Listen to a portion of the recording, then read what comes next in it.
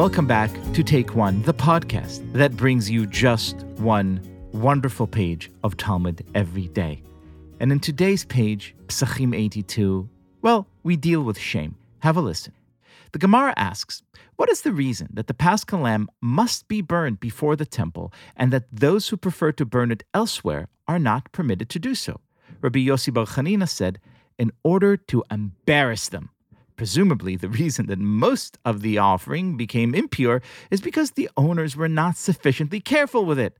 Therefore, the sages decreed that it be burnt in a public place. Wow, I don't know about you, but that strikes me as a little bit harsh. Why does it have to be done in public in that specific place in this specific way? Well, to shame those who are insufficiently careful. We live in an age in which shaming is regarded as a really bad thing, and we are frequently reminded to be kind and not to apply any kind of public shaming tactics. And yet here are our sages telling us straightforward that shame is applied in order to make sure this mitzvah is performed correctly. And to help us parse through this, I have the pleasure of welcoming to the show Rabbi Joshua Lookstein, the head of school of Westchester Day School. Hello, Rabbi Lookstein. Hello, Liel.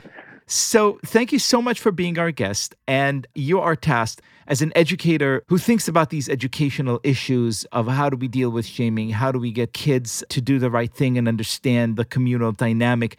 You think about these issues quite a lot. So tell me, is it ever okay to shame? How do we handle shaming? How do we think about shaming as educators? Should we listen to Rabbi Yossi bar Chanina as he says today that embarrassing people is necessary? Where do we stand on shaming in these modern times? Well, let me start by saying my doing this podcast is a little bit shaming me, myself, because I stopped learning Daf Yomi and Psachim at about Daf Mem. So this is sort of a public shaming, I guess. But I'm choosing to do it myself, which, of course, there are restrictions on that as well. But I won't go there now. It will just, in this case, I will take it as a... Consider yourself forgiven. Thank you. Well, look, you know, I'm reading the Gemara and I'm listening to it and I'm thinking about a lot of things.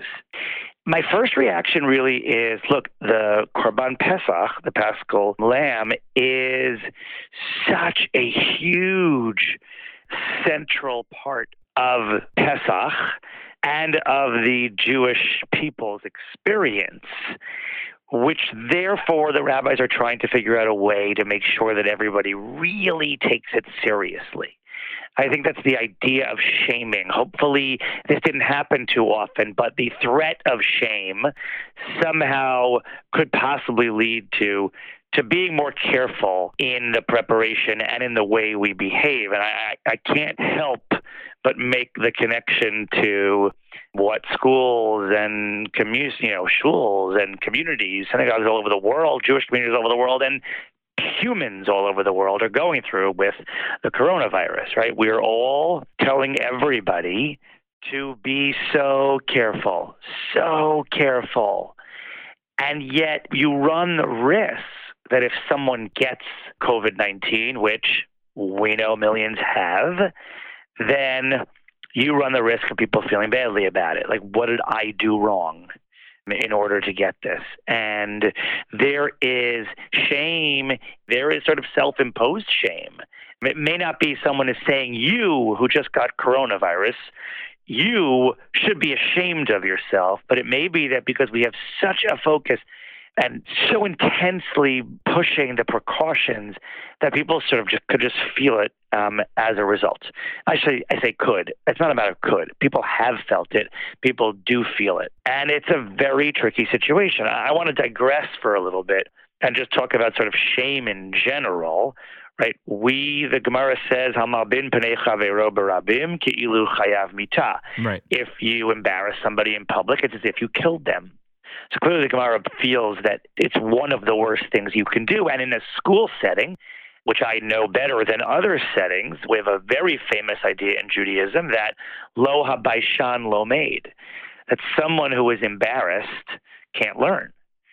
and that the whole goal of an educator is to give children the confidence to take risks and for trial and error and feel comfortable and to feel like they're learning it's a great thing to try. It is a great thing to risk possibly getting a wrong answer just so that you will learn. So the idea of not shaming is huge.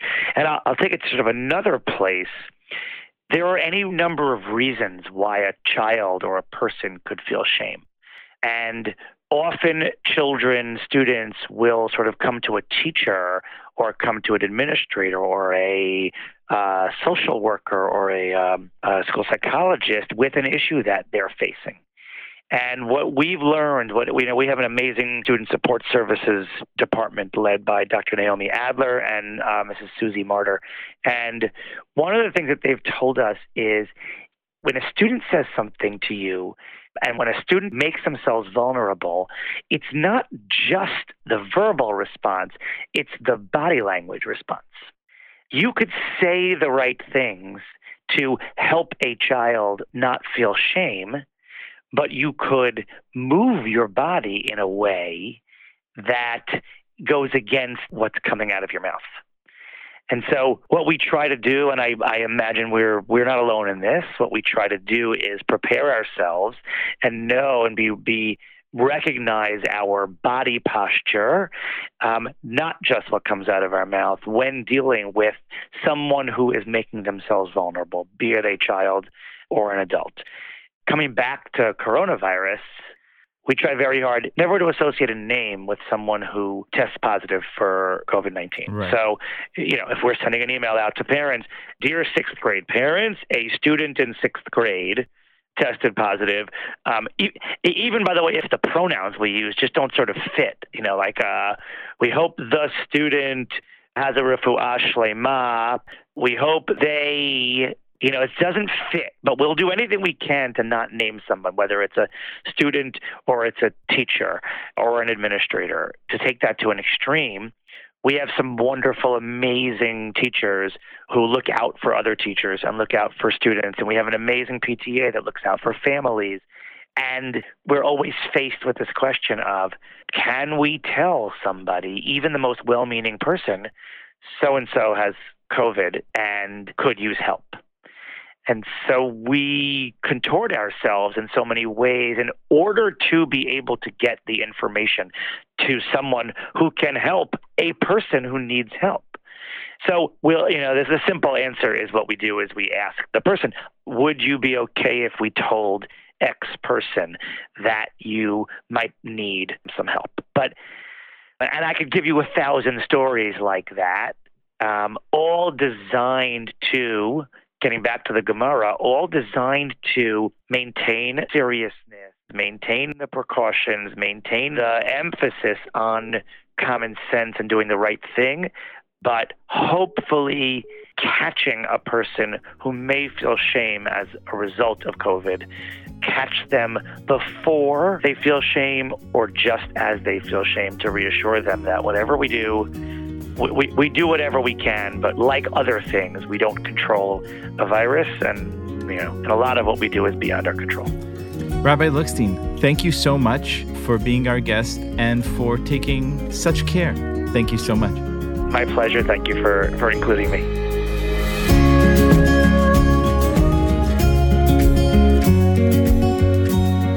This has been Take One, a production of Tablet Magazine.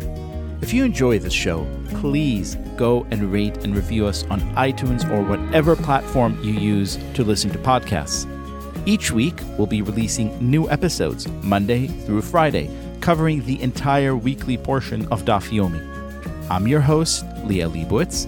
Our producer is Josh Cross, and our editor is Paul Ruest. For more information, go to tabletmag.com/takeone or email us at takeone@tabletmag.com. I hope we've made your day a little bit more Talmudic, and we'll see you again soon.